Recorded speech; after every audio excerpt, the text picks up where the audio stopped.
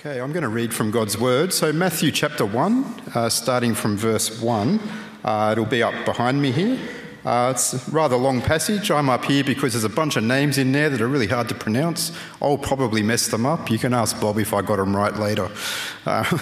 So join me as I read from God's Word. So Matthew chapter 1. This is the genealogy of Jesus the Messiah, the son of David, the son of Abraham.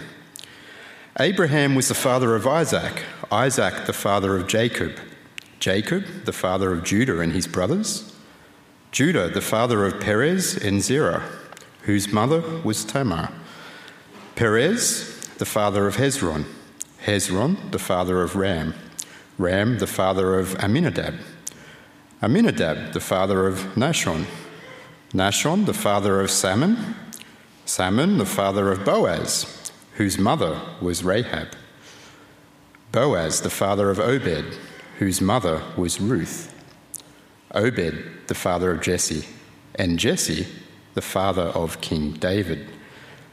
David was the father of Solomon, whose mother had been Uriah's wife, Solomon the father of Rehoboam, Rehoboam the father of Abijah, Abijah the father of Asa, Asa the father of Jehoshaphat, Jehoshaphat the father of Jehoram, Jehoram the father of Uzziah, Uzziah the father of Jotham, Jotham the father of Ahaz, Ahaz the father of Hezekiah, Hezekiah the father of Manasseh, Manasseh the father of Amon, Amon the father of Josiah, and Josiah the father of Jeconiah and his brothers at the time of the exile to Babylon.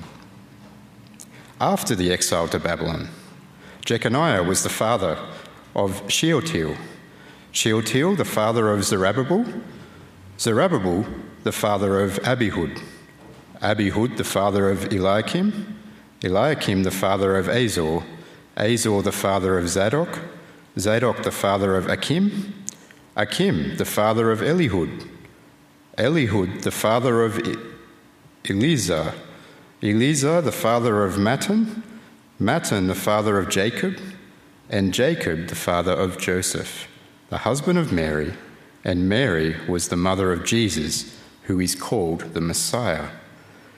Thus there were 14 generations in all from Abraham to David, 14 from David to the exile to Babylon, and 14 from the exile to the Messiah. This is how the birth of Jesus the Messiah came about. His mother Mary was pledged to be married to Joseph, but before they came together, she was found to be pregnant through the Holy Spirit. Because Joseph, her husband, was faithful to the law and yet did not want to expose her to public disgrace, he had in mind to divorce her quietly. But after he had considered this, an angel of the Lord appeared to him in a dream and said, "Joseph, son of David, do not be afraid to take Mary home as your wife, because what is conceived in her is from the Holy Spirit. She will give birth to a son, and you are to give him the name Jesus, because he will save his people from their sins." All this took place to fulfill what the Lord had said through the prophet. The virgin will conceive and give birth to a son, and they will call him Emmanuel, which means God with us. When Joseph woke up, he did what the angel of the Lord had commanded him, and he took Mary home as his wife. But he did not consummate their marriage until she gave birth to a son. And he gave him the name Jesus. Thank you, Bob.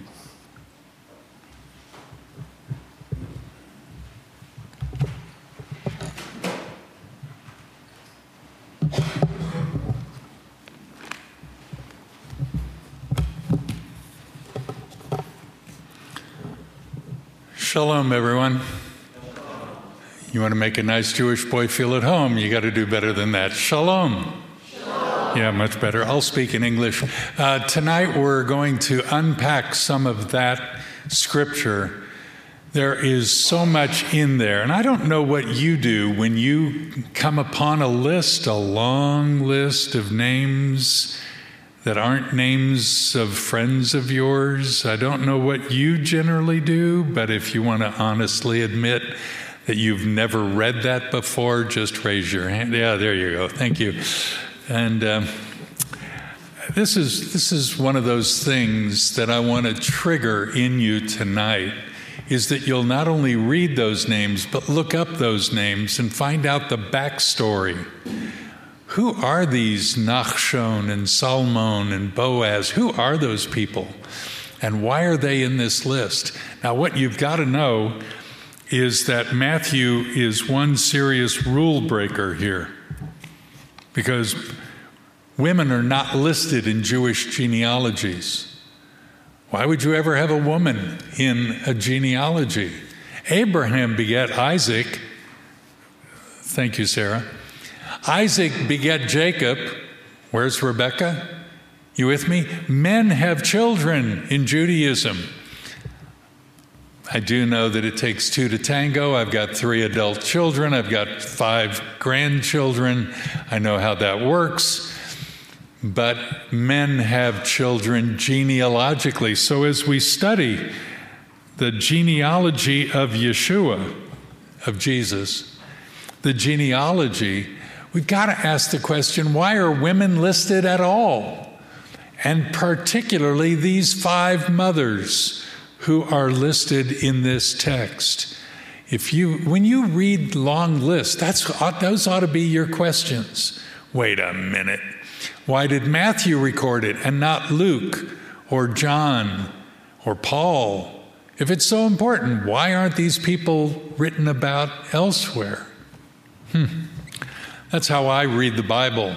That's how I study. I look for anomalies and say, come on, something's wrong here. I'm going to try to unpack this together with you. And I'm really privileged. Joshua, thank you for letting me be the opening batsman in your series of Matthew, a book that they say is written to Jews. But you can read my mail. It's okay. So here are the 5 women: Tamar, Rahab, Ruth, Bathsheba, and Miriam or Mary. Those are the 5 ladies. Do you see anything in the common among them? Let's see what we can do. All right, Tamar, she's first, and it's in Genesis chapter 38. And we've got to get there because it's a pretty remarkable scene, one that is raw, one that is biblically exposing, one that is maybe one you would think is in a Sidney Sheldon or Bryce Courtney book, but it would never be found in a holy book. Surprise, surprise. Genesis 38, especially after chapter 37, where we meet my favorite Older Testament character, Joseph, who's a wonderful character. Now we meet his brother Judah, and something that Judah does with Tamar. Buckle your seatbelt. Verse 1 of Genesis 38, it came about at that time that Judah departed from his brothers, visited a certain Adullamite whose name was Hira. Judah saw there a daughter of a certain Canaanite whose name was Shua. He took her and went into her. She conceived and bore a son. That's how Bible moves things along quickly. Sees her, takes her, they have a baby. And they call his name Honey, what should we call the new boy? Yeah, that'll do. Okay. Then she conceived again, bore a son, and named him Onan. That's how quick it goes. Conceives, bears a son. If you know modern Hebrew, you're already embarrassed. And I'll tell you why in a moment. She bore still another son and named him Shelah, and it was at Cheziv that she bore him. So my 3 sons, there they are, Fred McMurray's family. They are now part of Judah's mishpacha. Judah took a wife for his firstborn. Her name was Tamar. Tamar means erect or palm tree. There she is. She's a stately woman. She is chosen by the father-in-law for his firstborn. Okay, that's how it works. But verse 7, Judah's firstborn was evil in the sight of the Lord, so the Lord took his life. Yeah, that doesn't preach well in most churches. Yep, you do evil, goodbye. There goes Now, in those days, if you are a boy, you married to a girl, and you die, your brother takes your wife. And that's called the levirate marriage. Has nothing to do with Levites or Leviticus or elevating. It's just the way it is. It's a brother-in-law thing. So verse 8, Judah said to Onan, go into your brother's wife. That doesn't mean stop in and have a cuppa. And perform your duty as a brother-in-law to her, and raise up seed or offspring for your brother. That's pretty clear. Go have sex with your sister-in-law and have a baby. Onan knew that the offspring would not be his, so he went into his brother's wife. He wasted his seed on the ground in order not to give offspring to his brother. If you missed that, talk to your friend next to you later. But what he did was displeasing in the sight of the Lord, so God took his life also. The word Onan in modern day Hebrew means masturbate. How clear do you want it? Verse 11, so now we've got who's dead, Onan who's dead, and we've got one more child. Judah said to his daughter-in-law Tamar, remain a widow in your father's house until my son Shelah grows up, because he thought, I'm afraid he too may die like his brothers. So Tamar went and lived in her father's house. Go to a holding place. It's still Judah's responsibility to have his sons take care of to take care of Tamar. It's not the father's job any longer. But he says, would you wait there, because Shelah's obviously young, wait till he grows up. The story continues. I'm not going to read the whole thing, but when Shelah grew up, it's not Sheila, not an Aussie woman from the bush. This is the third son, and he is now given, he should be given to Tamar, but the father Judah doesn't organize that. It says in verse 12, after a considerable time, Shua's daughter, the wife of Judah, died. When the time of mourning was ended, Judah went up to the sheep shearers at Timnah, he and his friend Hira the Adullamite. It was told to Tamar, hey, your father-in-law is going up to Timnah. So she removed her widow's garments, covered herself with a veil, wrapped herself, sat in the gateway of Enayim, which is on the road to Timnah, and she saw that Shelah had grown up, but she wasn't given him as a wife. She has no economic security. She has no political clout. She is going to be sidelined the rest of her life. So she's not happy. Verse 15, when Judah saw her, he thought she was a hooker. There it is. Why? She'd covered her face. That's what harlots did. So he turned aside to her by the road and said, here now, let me come in to you. He didn't know that was his daughter-in-law. She said, what will you give me that I may come to you? He said, I'll give you a young goat from the flock. She said, well, what are you going to give me as a down payment? What do you want? He said. And she said, how about your seal, your cord, and your staff that's in your hand? He says, no problem, gives it to her. When Judah sent, verse 20, the young goat by his friend the Adullamite to receive the pledge back, the down payment, those 3 items, when he said, I'd like to get that back, the Adullamite couldn't find her. He said, where's the temple prostitute? We don't have one of those here. So verse 24, it came about 3 months later that Judah was informed, your daughter-in-law Tamar has played the harlot. He is incensed. How dare she? No family member of mine is going to act like that, said the righteous one. Judah said, bring her out and let her be burned. End of verse 24. How are you feeling? What do you see in this story? But shame and embarrassment and wrong all over the place. It was while she was being brought out that she sent to her father-in-law saying, I'm pregnant by the man to whom these 3 things belong. And he got caught out.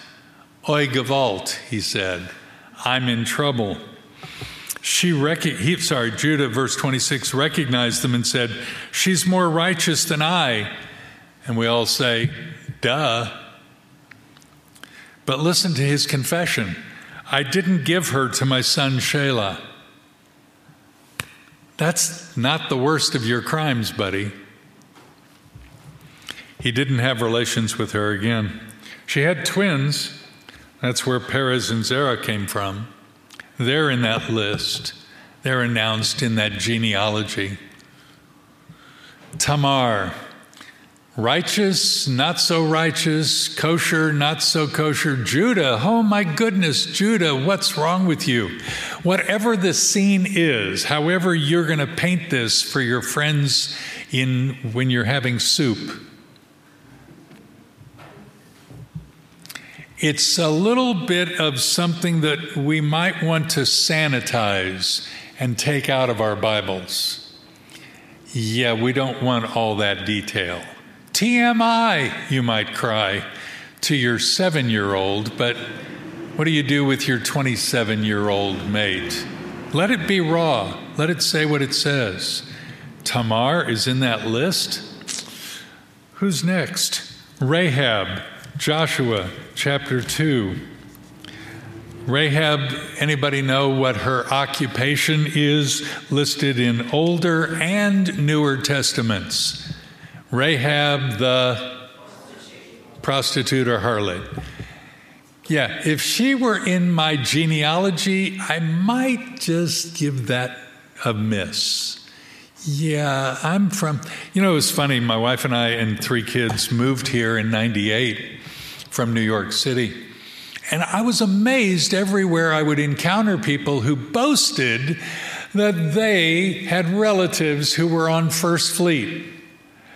Not as the British leaders, but as convicts. Yes, I have convict past. I mean, they were really proud of it. I might have left some of that out if I don't know. They were extremely proud. You might know my last name is Mendelsohn. And it's funny how many people ask me, are you related to Ben, the actor? And I think, I wonder if Ben gets this in Hollywood. Hey, Ben, are you related to Bob, the missionary? I just wonder. But in my line, of course, there's Felix Mendelssohn, the great composer, and Fanny, his sister, wonderful musicians of the early 19th century. And their grandfather was Moses, the son of Mendel of Dessau, Germany. In that line, the first Mendelssohn. That's pretty significant. I'd love to include them, but what about my uncle who's not so kosher? You know what I mean? Some you'd excise and some you would proclaim. I'm from that line, that kind of thing. But the Bible's pretty raw. Rahab the harlot is in the list of the genealogy of the Messiah. What are you hearing but grace? What are you seeing but grace? Rahab the harlot does something. She welcomes 2 spies who come from Joshua as he sends out to suss out what's going on in Jericho. Jericho's a pretty significant and fortified city, and Joshua wants to make sure that they can handle it. So he sends spies. They go upstairs into the harlot's house. Now, some say that she's an innkeeper, and maybe that is part of the activities of a harlot in those days. But the Hebrew and the Greek in both Joshua and in James is clear as clear can be. She's a hooker, and she's in the genealogy. But in James, and this might bother some of you good dyed-in-the-wool Presbyterians, it says she was saved by her works of hiding those Jewish spies. Yeah, let the Bible speak. In Hebrews 11, she's, of course, listed in the Hall of Faith as well. Who's third? A little lady named Ruth. And you might know that story because you've read the Bible book called Ruth. Just 4 chapters, pretty easy, pretty fun. And Boaz and the kinsman redeemer, and you might have conducted a youth class on that or learned that in Sunday school.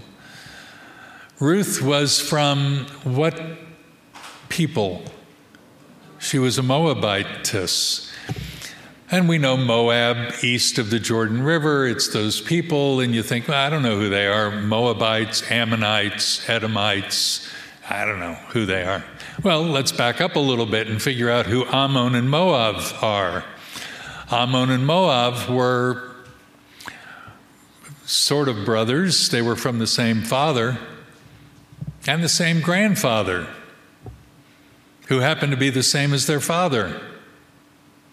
Yeah, you want to see some sick stuff? Read Genesis chapter 19, where Lot's 2 daughters get him drunk. Each has sex with him. Each, of course, conceives and bears a child, and one is called Ammon and the other called Moab. And that's where the Ammonites and Moabites come from. So in Deuteronomy, when it says, no Moabite or Ammonite shall stand in the tabernacle of the Lord, they're excluded. This makes sense if you're a Jewish person of those 12 tribes.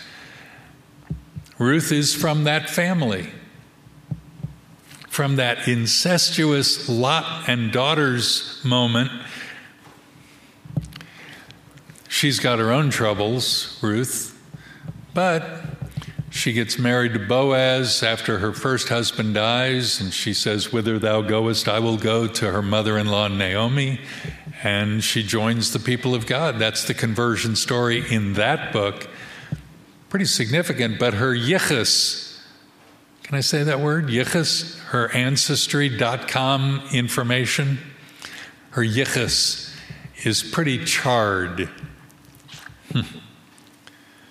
Who's fourth? Oh, yeah, Bathsheba. This is in 2 Samuel, chapters 11 and 12. This is when, she didn't do anything wrong. My goodness, she's just a good-looking woman living next door to the king's palace when King David was in charge. And he goes up onto his rooftop, and he's looking. The Judean hills there in Jerusalem are gorgeous. If you've been to Israel, great. If not, why are you still here? Anyway, just go and enjoy. It's a phenomenal country when they let us travel. And there you go. You'll be there. You'll see this stunning. And so there would be King David looking over the hills, saying, "Thank you, Lord," singing one of his psalms. And instead, he's looking downstairs at the house next door, and on the rooftop there is a sweet-looking chick who's sunbaking in the sun, and he's got his mind on other things besides, "Oh, thou Lord, thou art wonderful." He's looking down instead of up. He invites, he subpoenas Bathsheba to come over to his place and have an afternoon tea. And it turns out to be, and he had sex with her, and she conceived and bore a son. That's how quick it goes in the Bible. Bathsheba's done nothing wrong except submit to the king. Oh, wait a minute. Bathsheba's married to a fellow named Uriah, who's not Jewish. In fact, he's from the Hittites. Those were one of the 7 nations in Canaan that were supposed to be eradicated some 400 years before King David came on the scene. The Hittites were the bad guys, one of the 7 nations. Well, Bathsheba marries him, and they don't live happily ever after, because King David finds out that she's now preggers, and so what does he do? He says, let's work out this deal. I'll invite Uriah back. Come on, have sex with your wife. It's within a reasonable season. And Uriah is more honorable than King David on so many levels. When a Gentile is more honorable than a Jew, that's a shanda. You can tell in context what that Yiddish word means. It's a shame on that Jew. Well, the Ecce Homo, you are the man conversation happened that occurs when when Nathan the prophet encounters his friend the king, and King David cries out and repents of his sin. Bathsheba she's pregnant and had the babies born. You know the story. And it is a pretty shameful season in Jewish life. King David kills Uriah by sending him to the front lines. He commits adultery. He commits murder. This is a shameful scene. In the genealogy, you would include Bathsheba, the daughter of the oath. And finally, we get to Miriam. Some of you know her as Mary. And I don't know if you know the story. We read a little bit. Somebody came up with this "I'm a virgin" thing. You know, here you are in the little village of Nazareth, and the girl across the street, she's a teenager, and she's engaged to some older fella, and she comes up and says, "Yeah, I'm pregnant," and it was the Holy Spirit. And you think, who are you trying to kid? It's either Joseph, who's been, coming to her, or according to the rabbis in the Talmud and in popular conversation of today, a Roman soldier knocked up Mary. And then they came up with this virgin story. And they found a Bible verse from Isaiah to justify it. A pregnant teenager in the neighborhood with some kind of fanciful story. Who are you trying to kid? These 5 women, all mothers, all have a backstory that is less than conversationally allowed, less than appropriate for proper people. You see what I mean? So why does Matthew record them? And nobody else. Luke doesn't, John doesn't, Paul, Mark. Why list them at all? I mean, there are plenty. And if you've got time, and you do, just take a look at all the other fellows in here. One of the brothers this morning prayed and made mention of Manasseh, or what did he call him? Manasseh, who's in that list, and some of his troubles as king. And there's a backstory on each of those people in the record of Scripture. Have fun doing that. But I want you to look at Matthew chapter 21.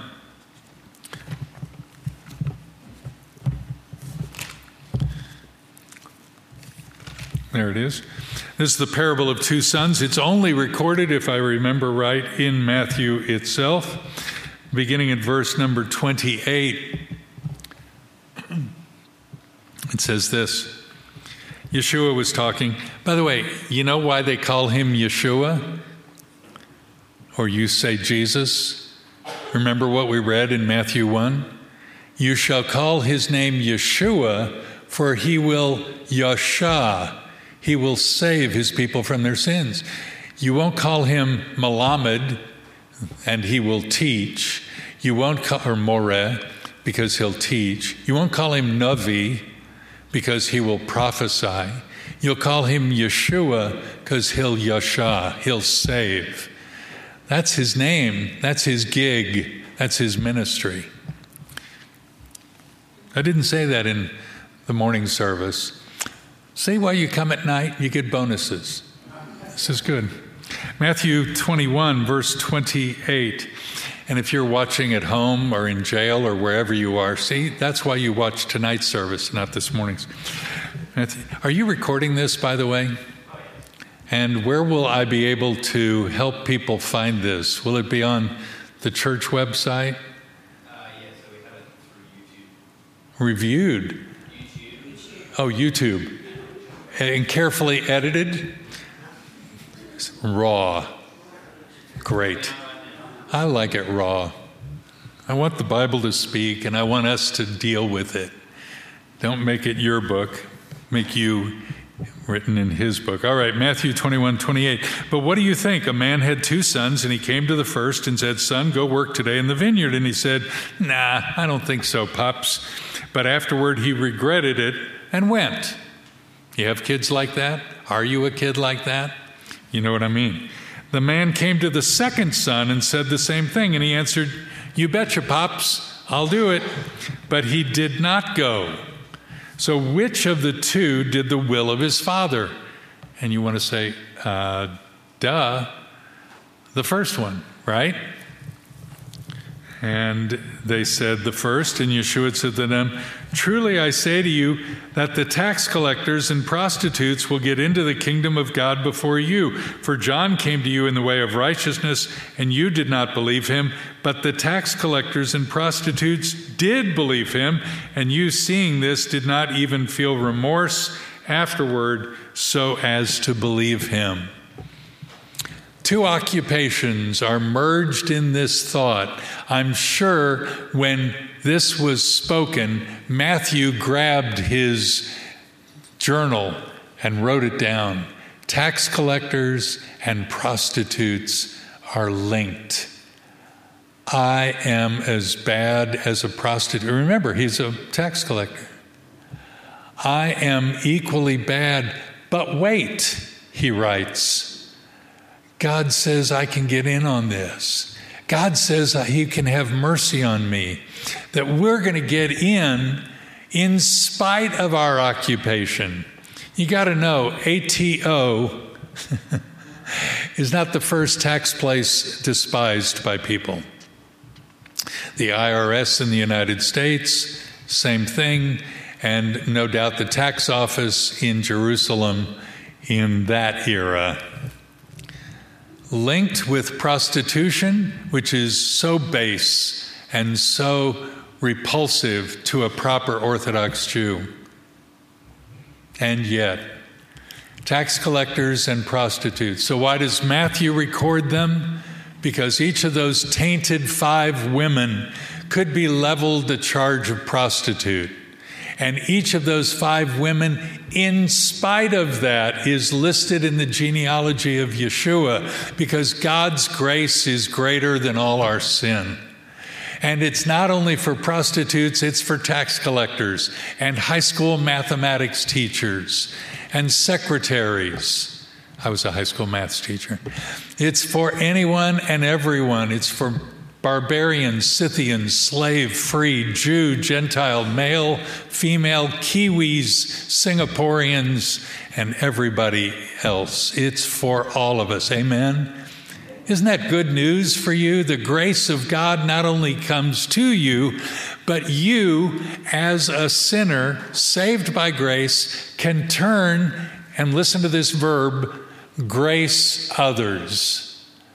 You can grace others with the grace with which you've been graced. That's our God. So it's not the one who said, "No, I'm not going to," but later does it. You could have said, "Look, I wasn't interested in God." And then one day you got interested in God because God opens your eyes. That's how it happened to me. That's how it happened to my grandmother, Bessie. That's how it happened to my Uncle Reuben. That's how it happened to your friends and even to you, perhaps. You saw what you'd never seen before. God's grace came to you and you said, "Hallelujah, I take that on board." Now you turn and grace others with those same words of, "Yeah, you're right, you're a rotten sinner," or however you talk to your friends. "Yeah, you've got troubles. Yeah, you need salvation." And God, in his mercy and grace, wants to extend it to you. So whether you're here in this sacred place, or you're at home, or in jail, or wherever you're watching this, you too can receive God's kindness and grace and then turn and grace others. Dear friends, as I read the book of Matthew, I am ever pondering how he felt, why he wanted to turn to his Jewish mates and quote Bible verse after Bible verse after Bible verse to help Jewish people get it. The book of Matthew, written to Jews, but you get in on it. Isn't God good to let you in on it? I hope that you'll pick up that blue flyer called The Messianic Claims of Jesus. It's on the free side of the table out there.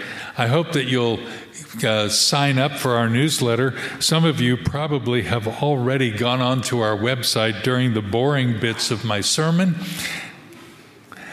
and you've signed up already, and you can do that. JewsForJesus.org.au/giving. How easy is that? Or if you're here in the sanctuary, just take that white card, go ahead and pull that out of the newsletter you received. Okay? Pull that out, white card, bend it back and forth on the perforation. If you're watching elsewhere, you can Google Jews, Jesus, and Australia, and it'll get right to our website. But here in the sanctuary, go ahead and bend it. Ready? Tear it on the count of 3. No, go ahead and tear it. You'll have a large card, which is for me, and the small card, which is for you. Large card, me. Small card, you. All right? And if you fill that out and give it to me, you'll get our newsletter, whether in the email or in the post. We actually do print these, and we're happy to get those to people.